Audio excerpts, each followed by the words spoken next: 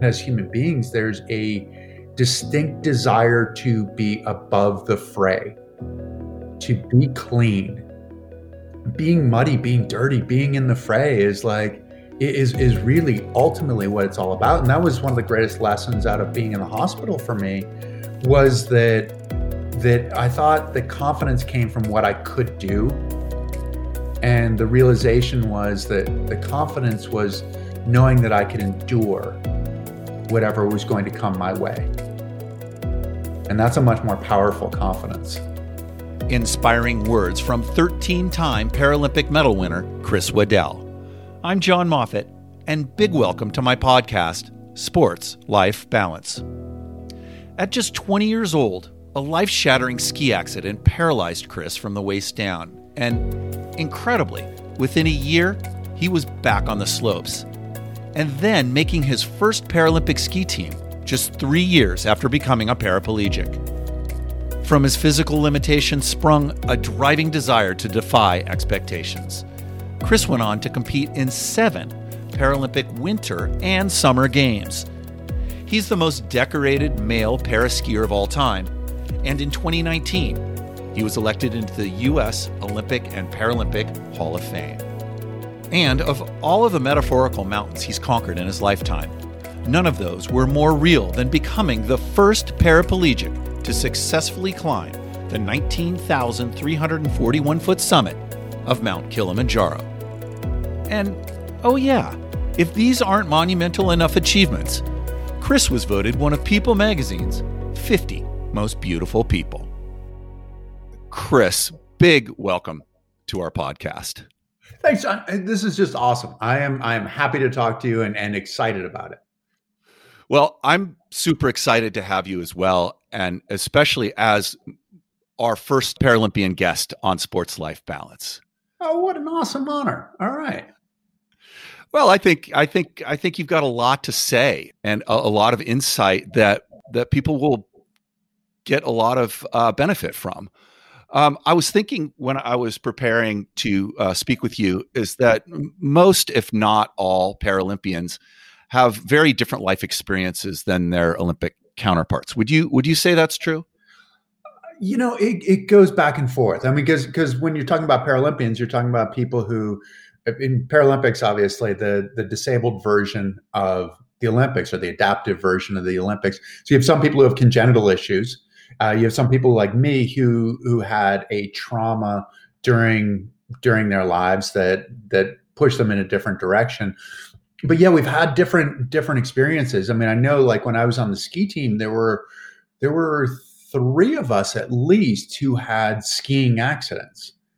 Wow. And had some racing experience beforehand. So that's, I mean, it's a different, Paralympics is a different world entirely, I think, but then it can be entirely similar because sports is sports, and you're also trying to take it from that top level.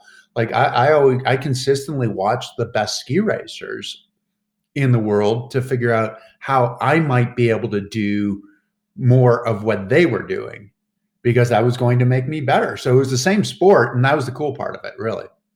No, that is the cool part, is that part of us as a core, as athletes, that we share that common bond and that common shared experience. And you mentioned a little bit, you have an amazing story, but you weren't always disabled. Let's go back to when you started skiing. I guess as a boy, I really don't know. I started skiing. So I have pictures of myself and my German Shepherd dog, Thor, in the backyard of our house. Well, actually, sort of like house. It was a trailer, I think. My parents were teaching. My father was teaching at a school called Hampshire Country School in Rindge, New Hampshire. And wow. So this is just classic New England with like the stone wall out front, that they'd made, basically picking stones out of the field so that there weren't so many stones in the field. And I was out in that field. And I think I was, for the word in the family was, I was a little bit active as a child. And my mother, who was at this point was either pregnant with my brother, who is 28 months younger, so 2.5 years younger than me, was either pregnant with him or had just had him. So she had her hands full either way. And she said to me, she's apparently, this is what she told me. She said, either you're in or you're out. I'm not going to take your skis off so you can come in and put them back on. You're in. And I guess, according to her, that I just loved being out there, that I would be out there, cheeks bright red, all of that stuff, where she was, potentially concerned that the people were worrying that she had shut me out. And she's like, no, really, it's him. He wants to be there. And so that's where I started. My father skied. I wanted to be like my father. We moved to Western Massachusetts and my father started teaching. My father was a school teacher, but he also wanted to teach skiing. And so he taught at this little place called Mount Tom, 680 feet of vertical, Holyoke, Massachusetts, owned by a construction company. So we had spectacular snowmaking, grooming, and lights. It would stay lit until 9:00 at night. The ski school was, like a lot of American ski schools, it was a little bit of Austria that they picked up and plopped down in the middle of Western Massachusetts. It was right.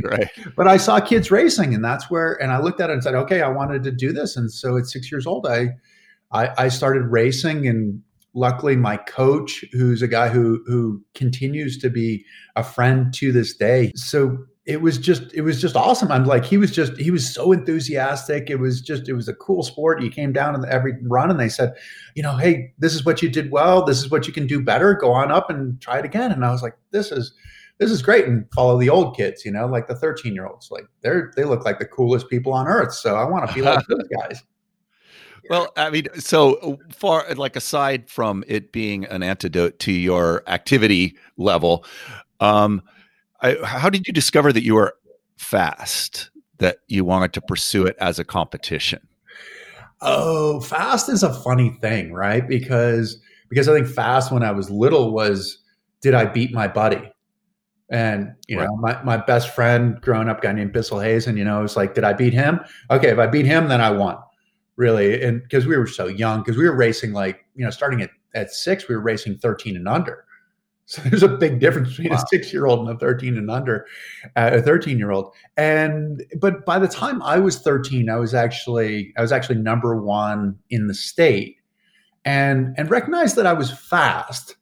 It was also, that's, I think, for me where I reached a bit of an impasse as well, because 13 and under was kind of like, it was sort of fun, and it was all well and good, and it was competition.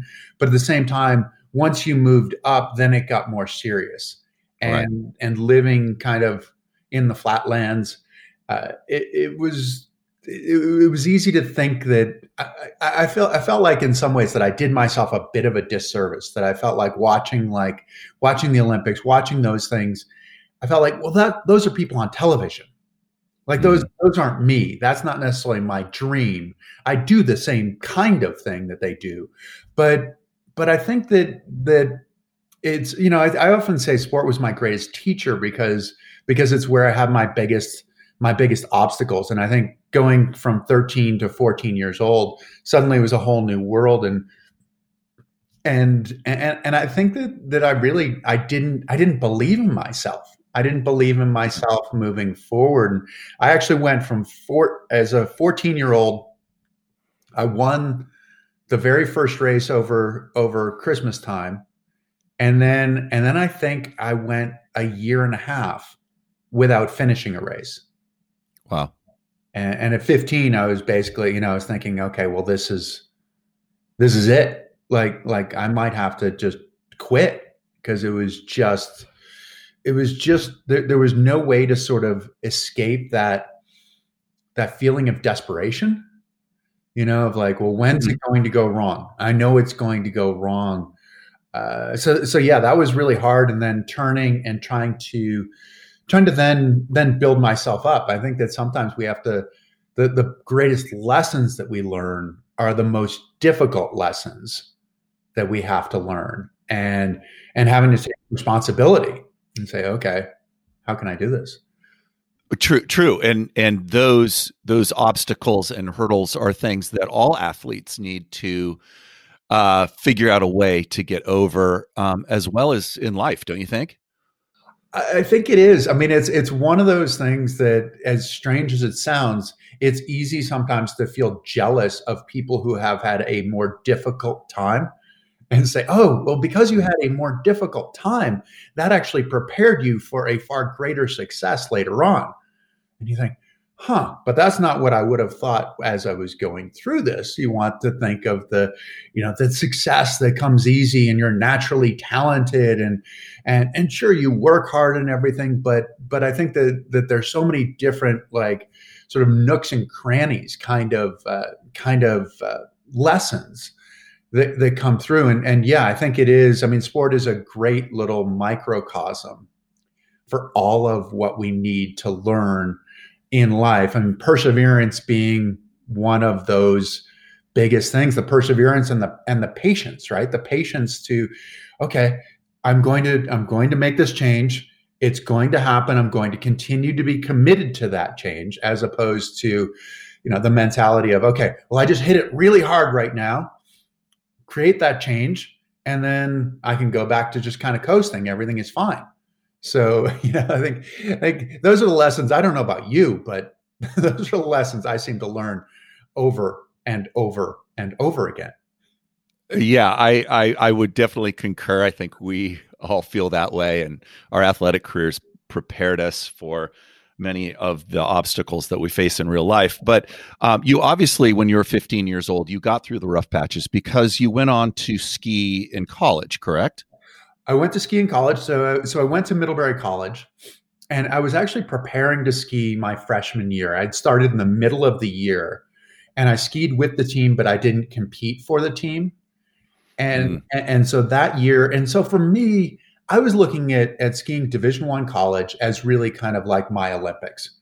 Like I knew that my life, what my competitive life was not going to go beyond college, but I could realize how good I could be if I had, if I really believed in myself.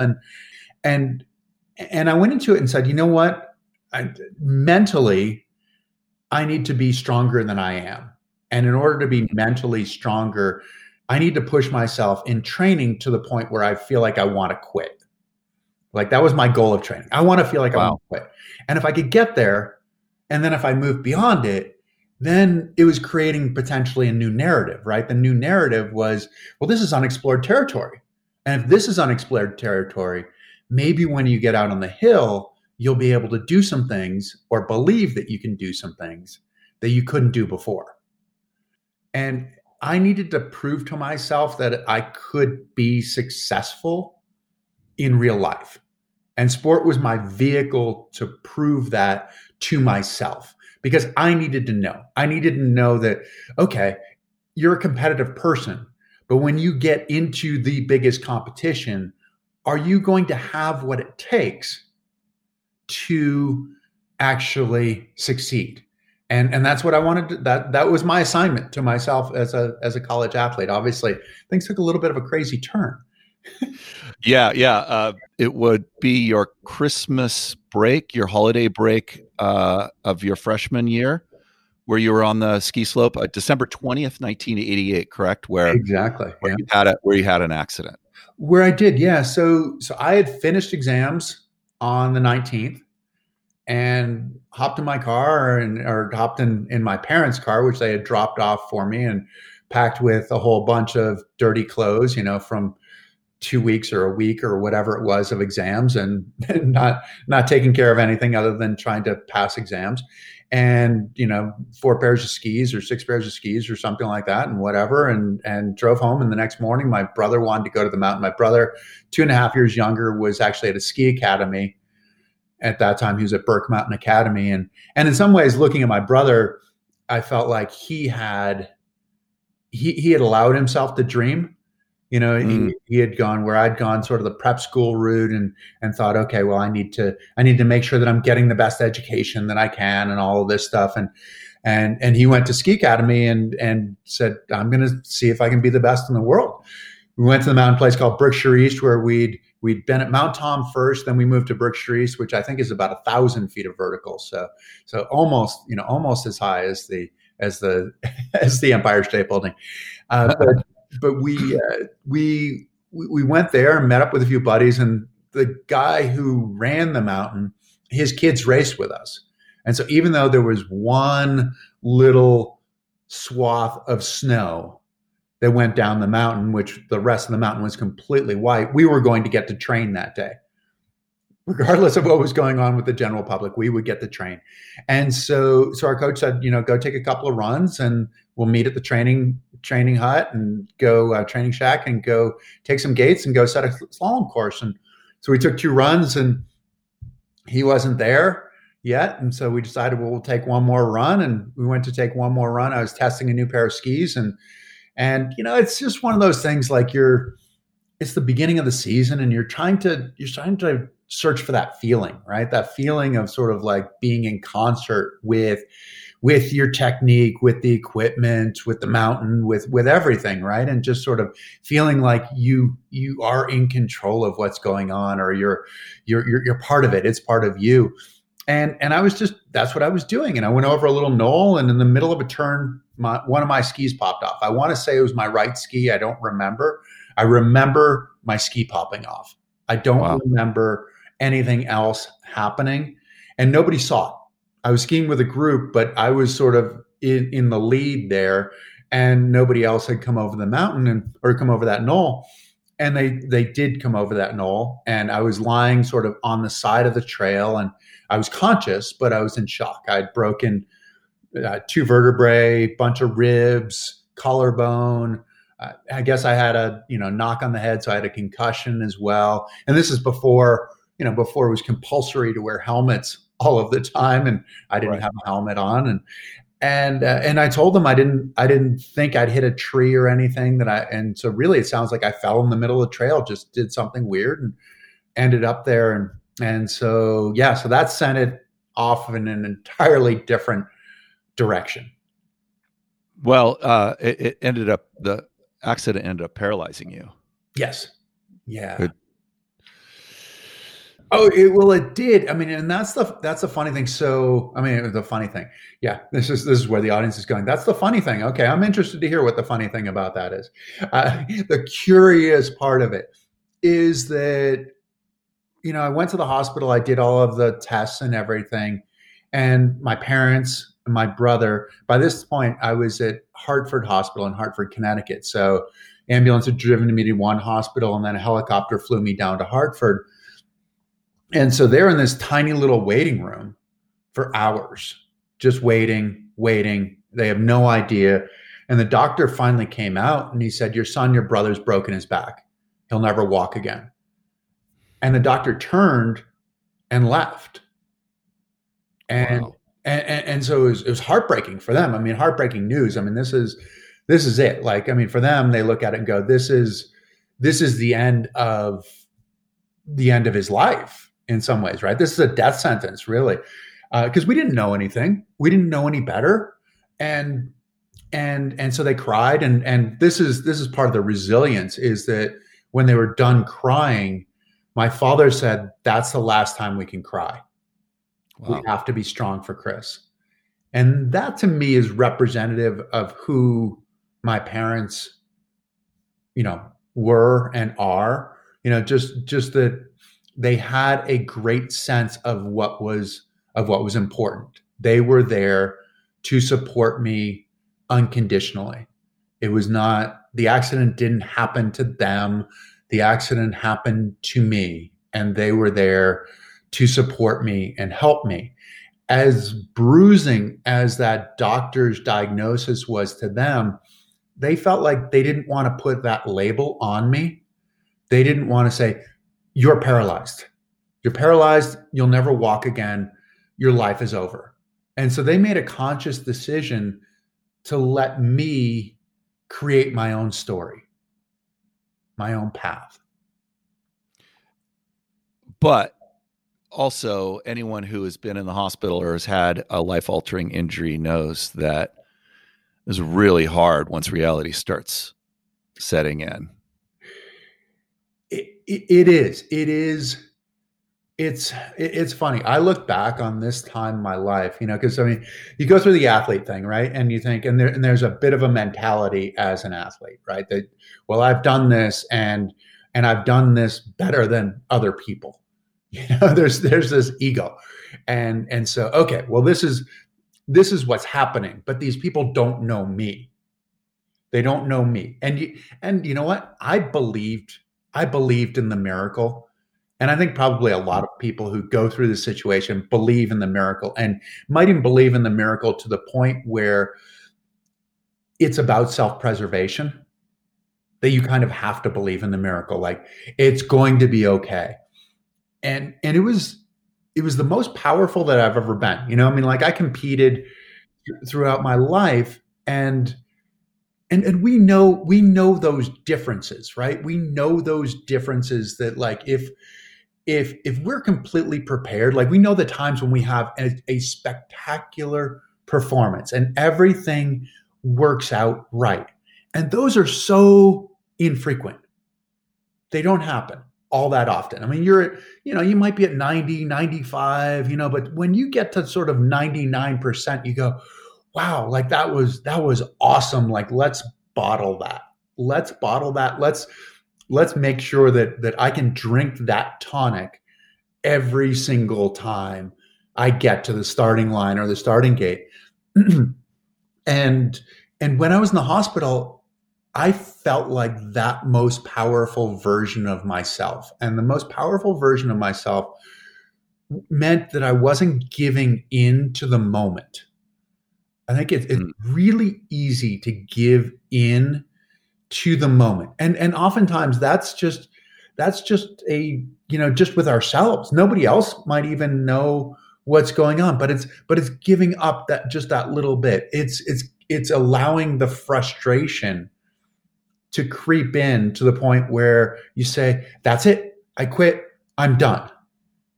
It's worrying about that embarrassment or those kinds of things, and letting that creep in and go, oh, maybe it's better not to risk too much right now because I have so much to lose. And I'd done that throughout my life. And when I was in the hospital, I felt like I didn't have that luxury. I just didn't have the luxury, because in a lot of ways it was life and death. I was up against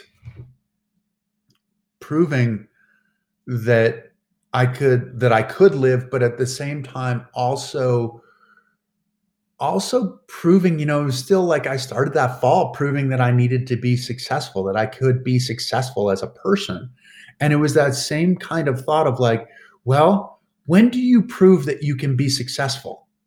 Well, you prove that you can be successful when you confront the biggest problem. And there's a part of it where you go, well, hey, so you want to prove that you could be successful. So well, maybe you encountered a little bit bigger problem than you anticipated here, right? It's a big one. Did you, we're also all human, right? And you're fighting the valiant fight. But did you ever just stop and say, how in the world did this happen to me? There was part of that power that I was talking about was not really allowing myself to give in to that. It sounds strange. I cried once in the hospital. And that was when I got transferred from Hartford Hospital to University Hospital in Boston. And it was so this must have been middle of January. And we had not had a lot of snow, but it's New England. So it was cold. You get some water on the roads or whatever that then turns into ice that expands the roads and stuff, and then it you get all the frost heaves and all this stuff and everything. And so it was this miserable ambulance ride from Hartford to Boston, and I felt vulnerable. Like the night before, I'd been. You're lying in a hospital bed. There's not a whole heck of a lot to do. You have visitors. And so I was watching television, right? And I'm watching a hockey game, and one guy hit another guy into the boards. And as a 20-year-old, I thought those guys should watch out. Like they could get hurt. I'm like, who is this having this thought? Like, this is, not like, hey, that's a great hit. Like, those guys should watch out. And I felt fragile. I felt really fragile. And so I think that there was a whole lot more tension. And that tension basically, I mean, as I can understand it, brought itself to the point where I had an infection. I had a urinary tract infection. And when I arrived in the hospital in Boston, they took my temperature, and I had a temperature of 103. And wow. I was exhausted. I spent most of my time in the hospital asleep, I think. And all I wanted to do was go to sleep. I mean, this is it. This is, in some ways, it was the easiest way to sort of deal with the situation, was to go back to sleep. And they wouldn't let me go to sleep, and they wouldn't give me any covers. They packed me in cold compresses to get the fever down. And I was miserable. My mother was there. My mother, who was, I mean, she was the one who, when this happened to me, her first thought was that she wished it was her instead of me. She would have so gladly traded places with me, but it wasn't. And so she did whatever she could. And that's the hard part of this situation too, is that those around you, there's not that much they can do. They can be there for support, but can't do anything else. And so she was there, and I cried, and I said to her, I said, I don't want to be like this forever. Like, this is, and I mean, she said what she could. There's no sort of Newt Rockney kind of speech of like, no, everything's going to be okay. And it's like, and I think she really said, like, well, we're going to get through this, which really is what we were going to do. We were going to get through it. And that was the only day that I cried. And I think that there was a part of it that I recognized that it was a slippery slope. If I started thinking, why did this happen to me? Then that life that I saw in the hospital might be my life moving forward. And that was really scary. And I thought, I need to get out of here. I need to escape, because if I indulge this at all, my life could potentially be over. And I think life, defining life is a life where you have options, where you have opportunities. And I could see that slipping away. Well, you ultimately did something about it, because you ended up hitting the slopes again. I mean, it's just like crazy. I mean, it wasn't that long, right, after your accident that you were back skiing again? 3 days short of a year. And obviously, we're sort of dependent upon winter coming back around, which affected the timeline. In my mind, when I was in the hospital, I was still an athlete, right? And I couldn't train, but I could do mental imagery. So I'm lying there in the hospital bed, like just training over and over again, mental imagery. And a friend of mine came in and he had a friend who was making a documentary film on adaptive skiing. And he said, hey, I have a friend who's doing this. Would you be interested in, learning how to ski again in front of the camera? And I was like, yeah, sure. And so, I mean, it was really, I think it was that easy a question. It became much more real when I returned to college. My coach, Bart Bradford, had been out at Mount Hood during the summertime. And Mount Hood is a ski field. So it's wide open, no trees, and you just have lane after lane after lane of training. I mean, this is like the equivalent of this is like skiing's version of a swimming pool, right? It's just lane after lane after lane. And there are 15, maybe 20, and sometimes I think it depends on the year or whatever. And the adaptive team was out there, and he was coaching a different team. He was coaching like a junior team. But one of his athletes, former athletes, coached on the adaptive team, on the disabled team at that point.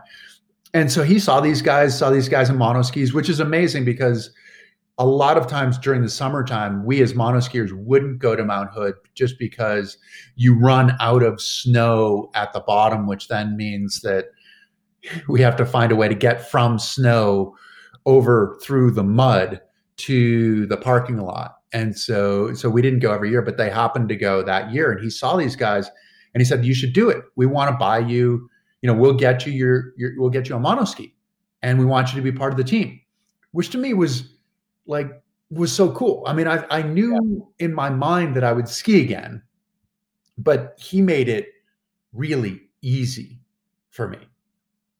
So, wow. Yeah. But so you went back up on the slope, basically sitting atop this singular ski. I mean, didn't fear creep in? That's a good and valid question, and one would think that that's exactly what should creep in.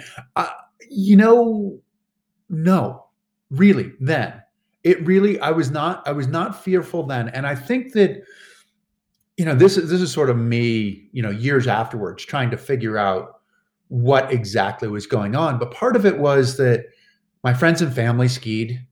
My life really had revolved around skiing, and in order to sort of recover, to be healthy, skiing was going to be a part of that. So I think that it was such a necessary step in what I needed to do, that there was not sort of the flashback kind of thing of like, oh right. No, like I see the accident happening all over again. And there was another part of it where, like, when I was in the hospital, there was one moment when I was in the hospital where I felt like, it was sort of like a quiet moment. And I thought, if this is the worst thing that can happen to me, then I'll never be intimidated again.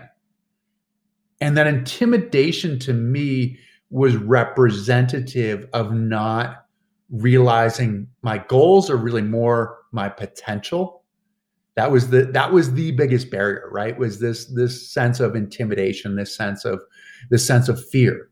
And I will admit that I have subsequently been intimidated at times, but going through that kind of a traumatic thing, you want to believe that a fundamental change, a fundamental shift has happened, that I literally was the phoenix. Wow. And I've risen from this. And so as a result, that life that I had before, those obstacles, those shortcomings, I didn't want those to be me anymore. And so there's a combination of kind of those things and the fear. So no, I wasn't, I mean, granted, there were times that I was scared as I was out there, and with really good reason, because I had no idea what I was doing. I was completely and totally out of control. And I felt like I was going this is sort of jumping ahead. Once I could actually balance, I felt like I was going like 500 miles an hour. So there was definitely some fear, but the intimidation and the fear of doing it again.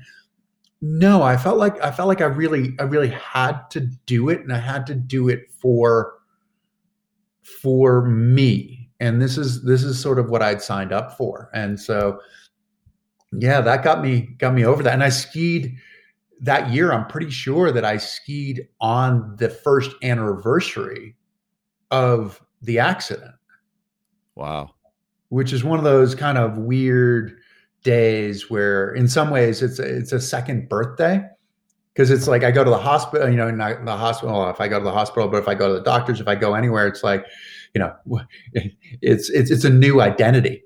You said a second birthday relating to the anniversary of you having an accident and becoming paralyzed. Yeah, it really is. It's kind of like a second birthday. It's like a second start. And in some ways, the way that I looked at it when I was doing the, when I was coming back, it was like I was coming back to skiing, and I was starting all over, but with the experience of someone who had competed for 15 years.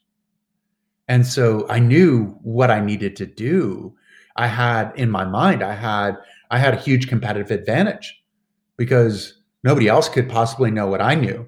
And whether that was true or not, that's an entirely different story. But in my mind, that's the way it was working, was that, I had this advantage. I knew what I was supposed to do. And so so in a lot of ways, it was a second birthday, and I mean, think that's the wild part of it, right? Our lives take so many twists and turns, and and this turned me in an entirely different path. And so in a lot of ways, it really is a rebirth to think, okay, it is a second birthday. It's a new start. Wow. Well, you went all in to the point where you obviously trained enough and got good enough at mono skiing to how long later make the Paralympic team and going to Albertville? So Albertville was 92. So that was March of 92. So I made the team in April of 91. So we went from December of 88 to April of 91 that I made the team. And wow. then March of 92 when I actually competed, in my first Paralympic Games. That's incredible. I think it is. It's yeah. I mean, it's funny because in some ways, it was the way that it had to happen for me.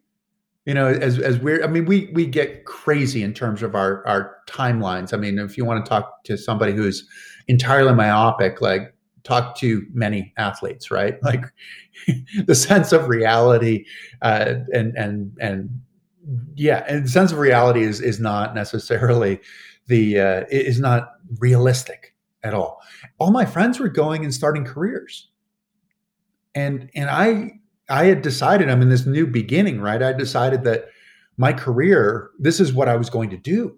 It's the Mark Twain quote, right? And the two most important days are the day you're born and the day you learn why.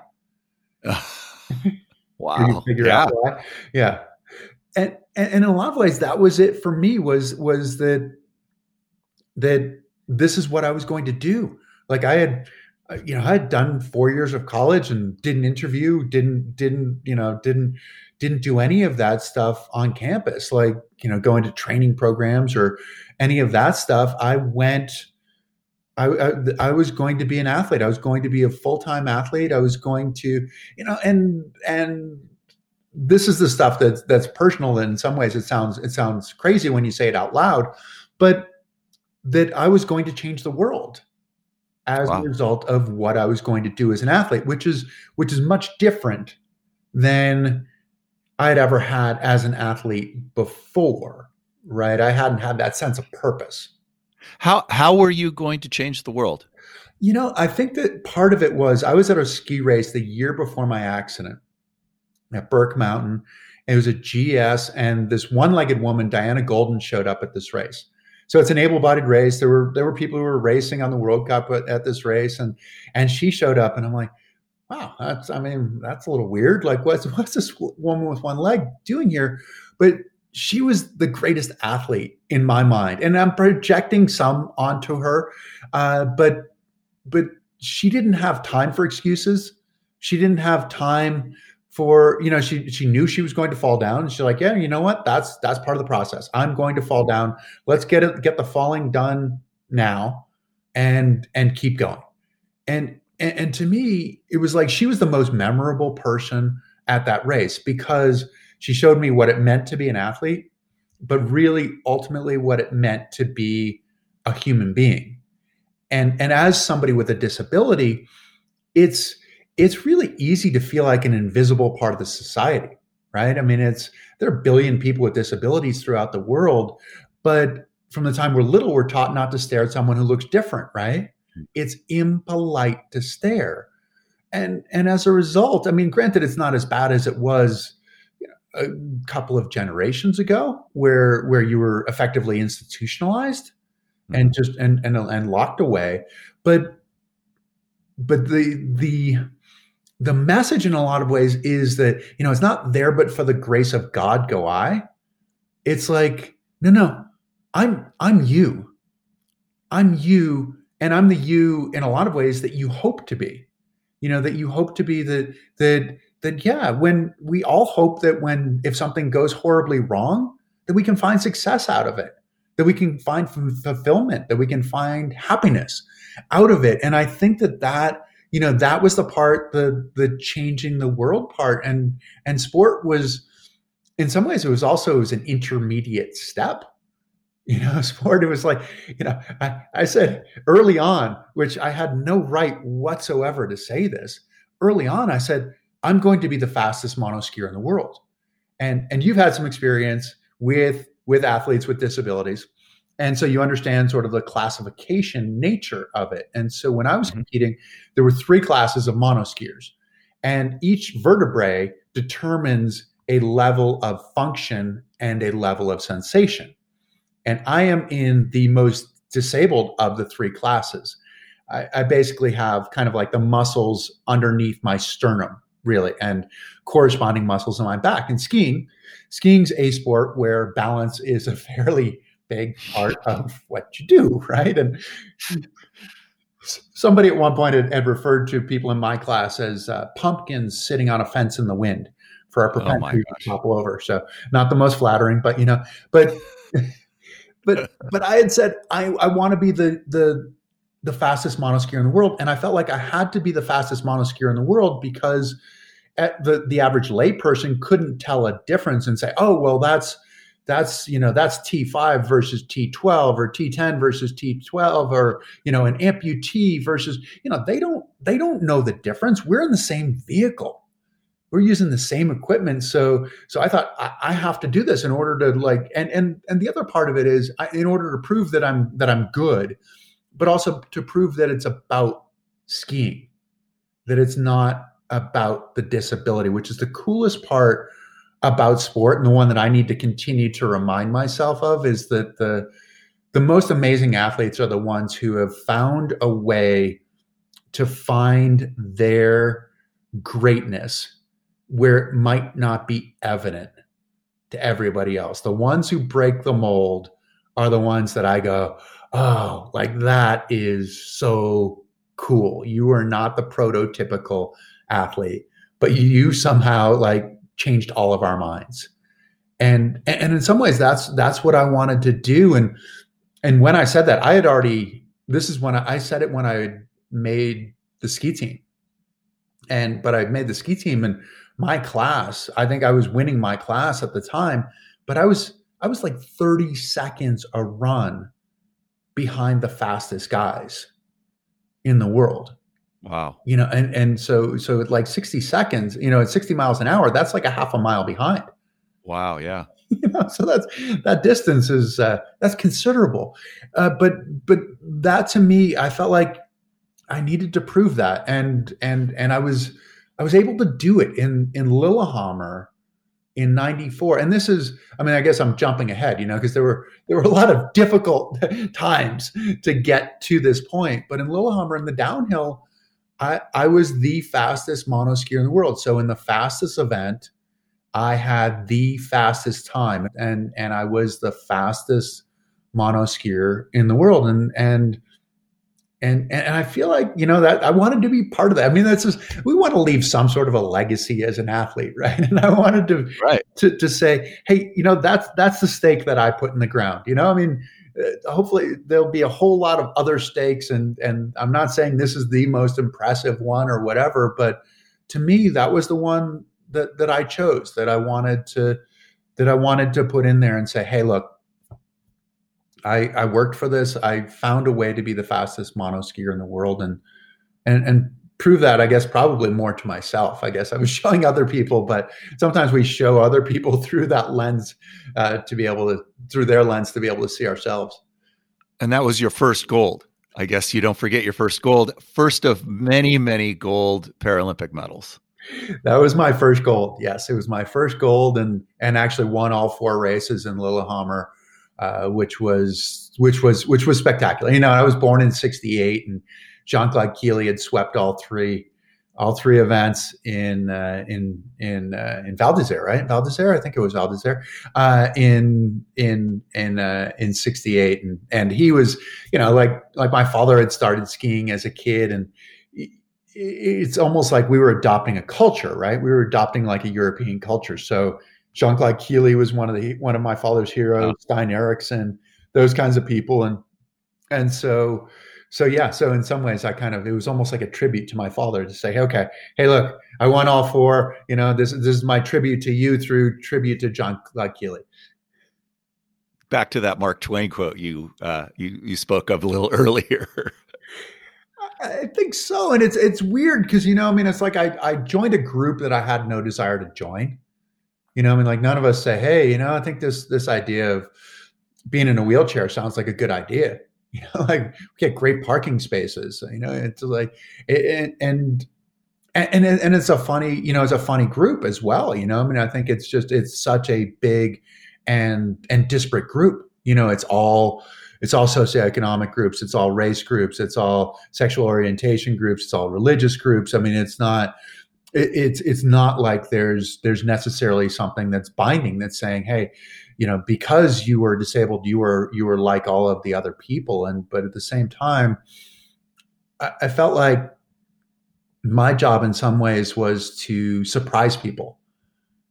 That if I could surprise you, that it would sort of make you look at me differently.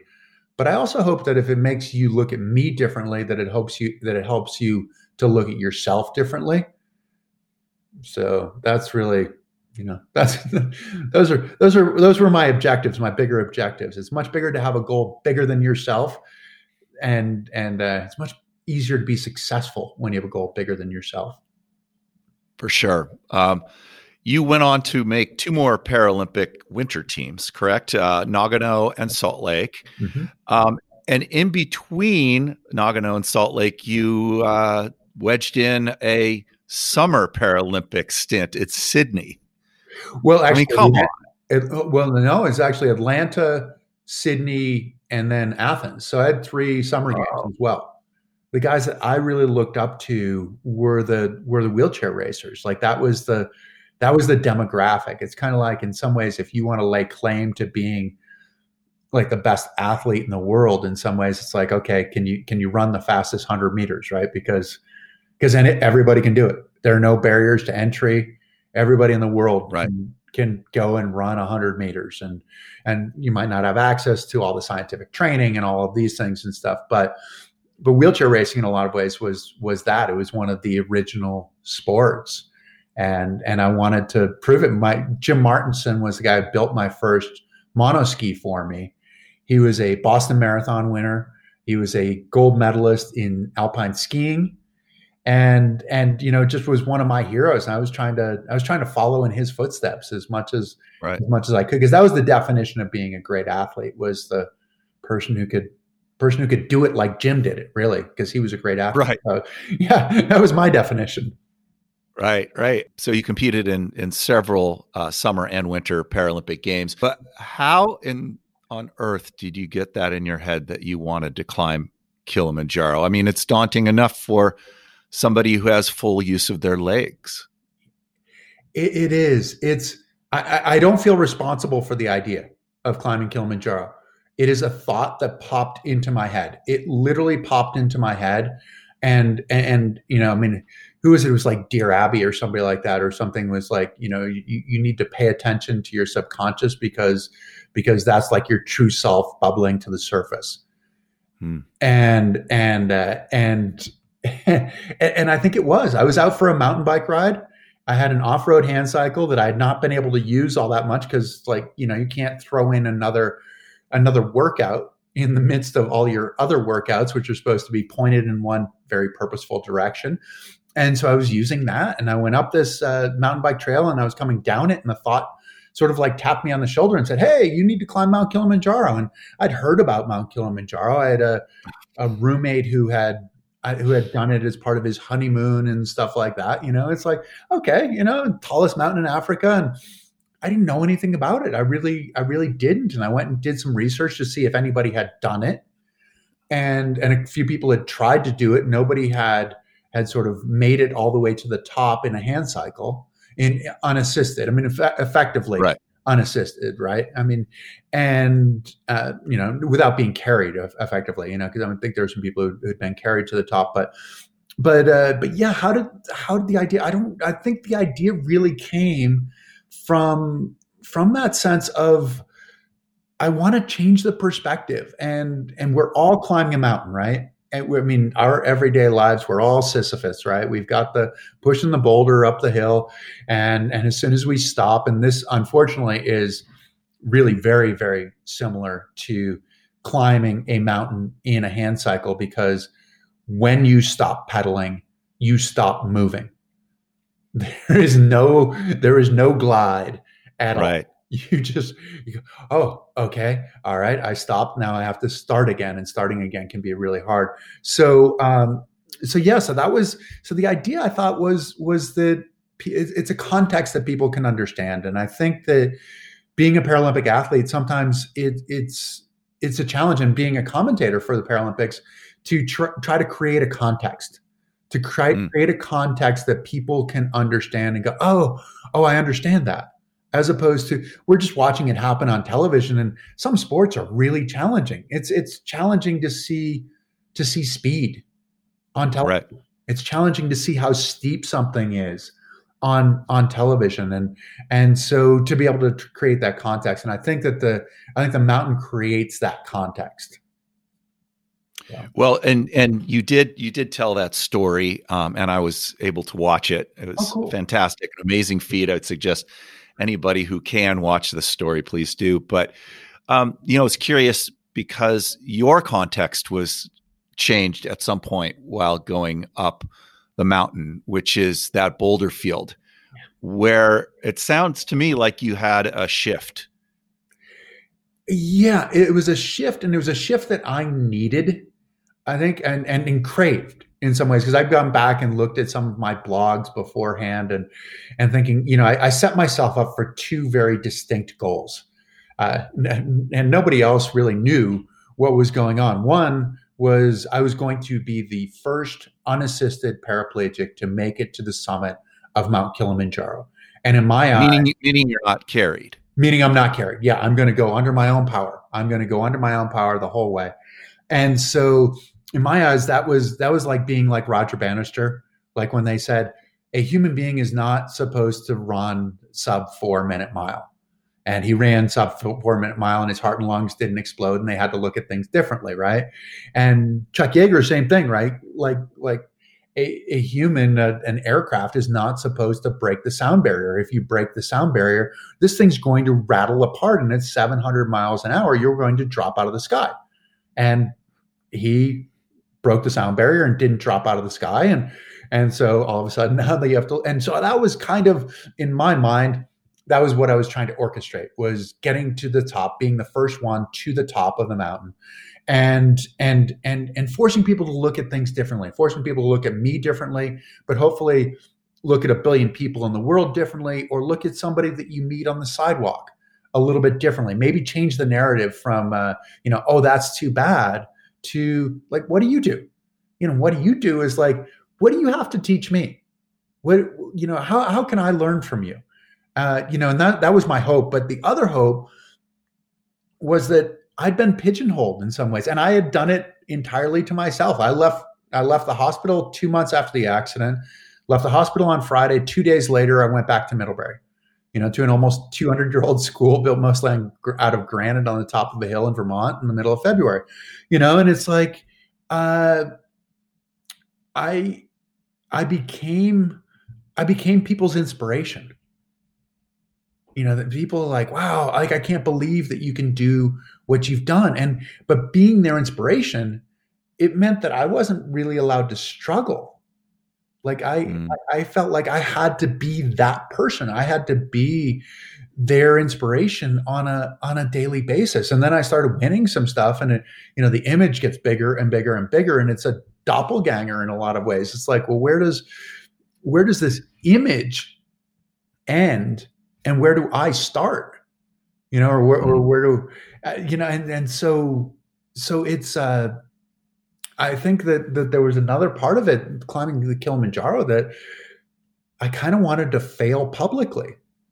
like, hey, watch this, watch me do this, and then fail spectacularly, right? I mean, I hang the Teddy Roosevelt quote, "The man in the arena," in my office, just to remind myself. Never want to be among those cold and timid souls who knew neither victory nor defeat, right? It's like, yeah, like that's part of who I want to be. But at the same time, I wanted to do it to free myself of the burden of having to fulfill this image of the inspiration, because that image is not human. That image is, I spent all my time and all my energy trying to fulfill the image, as opposed to trying to be me, trying to be who I am, trying to be honest, trying to be vulnerable. And yeah. So what you're speaking of specifically was that there was a boulder field. Yep. A boulder field that was completely impassable on your hand cycle. Yeah. You weren't able to do it. So in essence, you were carried across that boulder field. And at the time that was a failure, right? That was what you call failing spectacularly. I guess I'm sort of muddling it a little bit. I'm sorry. So no, I failed. I failed in the moment. I failed. I don't think it was failing spectacularly. I think the failing spectacularly was was orchestrating, like giving myself an opportunity to fail, to put myself out there, to say, hey, I can do it, and that hopefully free myself from the superhero image that I had to live. In the moment when they carried me over the boulders, they carried me for like 100 vertical feet of the 13,000 that we'd climb. But to me, it was failure, because I only saw that narrow victory, the victory on the one side, to be the first unassisted paraplegic.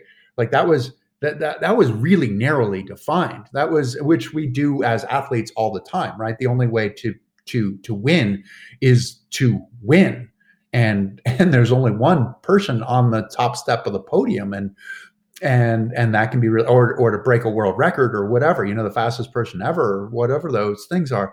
But the other part of it was the failing spectacularly was kind of giving myself an opportunity and telling people, hey, watch, with the chance that I might not make it, and if I might not make it, I might not be the person that you thought that I was, which can be really hard for me in some ways, but also entirely liberating in another way, that I can just say that I can go, okay, now I'm free to be who I am. And so, yeah, so it came, I mean, it didn't come to me in the moment, but I think I was preparing for it as well. And it came to my director in the moment. She's like, yeah, all right, now we actually have a story here. If you just make it up to the top, it's not really a story. But now that this has happened, we have a story. It's life. It is. It's real. Yeah. Yeah. But I'd imagine for you, that's a big part of getting to the question, right? Because as athletes, there's and as human beings, there's a distinct desire to be above the fray, to be clean. And that is, that's talent in some ways. That's confidence in some ways. But being muddy, being dirty, being in the fray is really ultimately what it's all about. And that was one of the greatest lessons out of being in the hospital for me, was that I thought the confidence came from what I could do. And the realization was that the confidence was knowing that I could endure whatever was going to come my way. And that's a much more powerful confidence. For sure. Well, in so many ways, you have changed the world. I think this perception of what a Paralympian is capable of, and an adaptive person in a wheelchair are capable of. Yeah, and hopefully it's about what a human's capable of. Really, I mean, that's the question I'm trying to answer. Is what's a human capable of? What am I capable of as a human? I'm sure I'm capable of much more than I think I am. We're always willing to quit before we actually really need to quit. So yeah, and trying to see other people. I think that's some of the perspective. I've gone from a place where I thought, where I was one thing, and then kind of I'm on the outside to a certain extent. It changes your perspective, changes your perspective and how you see people and how other people see you. And there's a great gift in that. Yeah, you shared a story about how other people perceive you, and that is upon arriving after a long trip from Tibet, which I can only imagine just takes forever to get back to the United States from Tibet. You arrived home, and you had a chance encounter with a little girl. Tell me about that and how that kind of shifted the way you think about yourself and the way you believe other people think about you. I come back from Tibet, and I was just going to get my mail. And my mail I had one of those collective mailboxes at the end of the street. So I parked my car in front of it and started pulling my wheelchair out. And I was putting the wheels on. And this little girl rode up, and she's like 6 years old, and a little pink bike and pink streamers coming off the handlebars. And with the honesty of a 6-year-old, she said, "Well, what happened to your legs?" And and I felt like I didn't really feel like getting into this conversation. I was kind of tired, It was kind of right. It was a long trip. I didn't feel like trying to explain it, but I felt like I had to explain it. I mean, this idea of if we're taught not to stare, we don't see people. And if we don't see people, if we don't get a chance to ask questions, we don't get to know somebody who seemingly is different from us. And we miss out on both sides. Both parties miss out. So I tried to answer her question as best I could. But what really was the answer for me, I mean, what was the realization is that this is just, it's just below the surface. I mean, it's a 6-year-old doesn't necessarily have the political correctness to say, I can't ask that question. But it's the question that a lot of other people want to ask and don't ask. And I think that's kind of the reminder. And it's, I mean, I don't want to spend my whole life, everywhere I go, like, hey, what happened to you? What happened to you? And it's funny. It's one of those questions, like within our community, it's one of those questions that that's kind of taboo in some ways. That people like, don't just see me for what happened to me. See me for whatever else I'm doing, and see me for who I am, because it's easy enough in some ways to interpret, hey, what happened to you as like, okay, tell me that you were doing something wrong so that I don't have to feel sorry for you. Tell me that, tell me that what happened to you can't happen to me. Right. These kinds of things, I mean, there's a bit of insecurity. There's, I mean, it's easy to go through a variety of different sort of thoughts in your head of like, with that question. But it's a reminder that it's under the surface, and it's easy to complain about not getting a fair shake.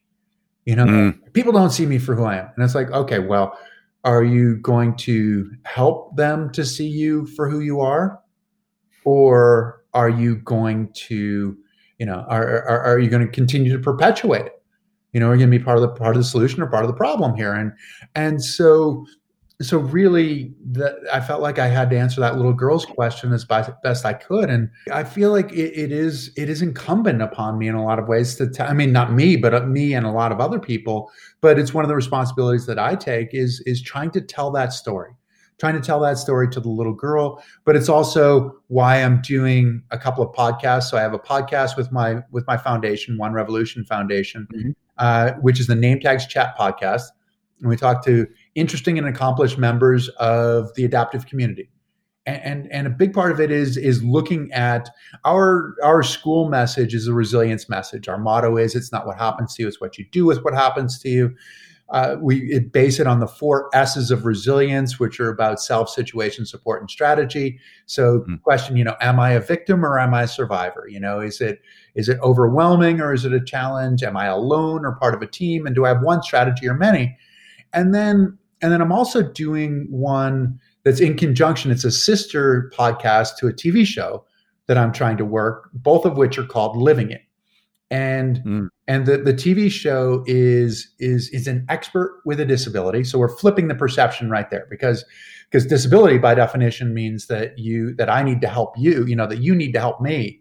And this is an expert with a disability in some particular field, right? Who is teaching an adventure to two able-bodied people. It's entrepreneurs, it's artists, it's athletes. I'm trying to answer that question of who are we when we put ourselves out there, when we take that risk and try to make something happen. And sometimes it works and sometimes it doesn't. And usually it doesn't work completely smoothly the whole way across, and how do we keep going? And so those are but I think that telling the story is a way that people can sort of can see themselves more. And if they see themselves in us, they see us. Well, life is not linear. I've heard you refer to there's no straight lines in both athletics and in life, aren't there? Right, exactly. Wow, you're going back to the Harry Chapin quote. That's good. This is from my Middlebury commencement address. This is good. I like it. Yeah, no straight lines make up our lives, right? All our roads have bends. No clear-cut beginning, and so far no dead ends. Yeah. We'll leave it off at that. But before we wrap things up, looking back, it's been more than 30 years since your accident. Was that crash somehow a gift? I think it was a gift. I mean, I have to see it as a gift right now. I mean, a lot of the things that I've done, I never would have imagined in my life. That said, I have no idea what I would have done. I mean, it's really easy to speculate, isn't it? It's like, oh, well, I would have left college and I would have done this and I would have done that. And maybe that's true. Maybe that's not. I mean, I think that's the part that I have to remember. And I think it's a part of my story that I have to tell to other people as well, is that, yeah, we have this idea of what life could be or should have been, but we're usually wrong in terms of, I mean, the Dalai Lama says something similar, that sometimes not getting what you want can be the greatest gift of all. And I think that those are the things that we need to, that I need to remember. I mean, I think it was a gift. I mean, it's a gift. It's a gift in that I'm alive. I think on a simple level. And then it's a gift in that I had a platform. I mean, I don't know that I had a platform. I was sort of in that like, hey, you are slightly above average. I was like, okay, that's awesome. It's better than being below average, I guess. As bizarre as it sounds, I mean, that's probably the gift that the accident gave me was making me unique and making me believe in being unique. Incredible, insightful, inspiring life that you have created for yourself in the wake of this life-altering accident. And I so hope that this podcast can be a little bit of spreading that idea of yours, which is that you want to change the world. I think so. It's been wonderful, and thank you for giving me the questions to open up a great conversation. Hope to meet you someday in person. I look forward to that, definitely. Earlier, Chris spoke about the writings of Mark Twain, but I'll leave you with another quote. 20 years from now, you will be more disappointed by the things that you didn't do than the ones that you did do.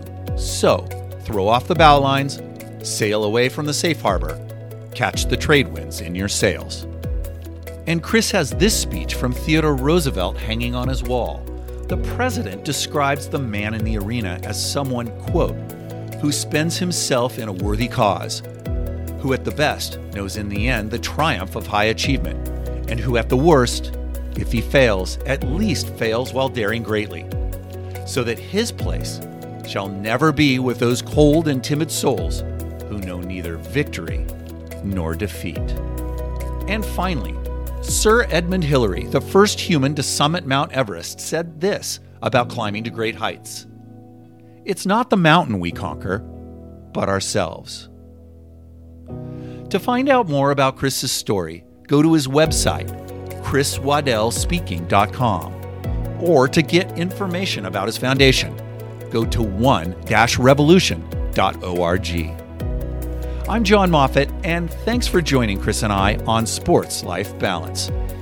If you enjoyed our conversation, please give us your 5-star review. And of course, don't forget to start climbing your own mountain.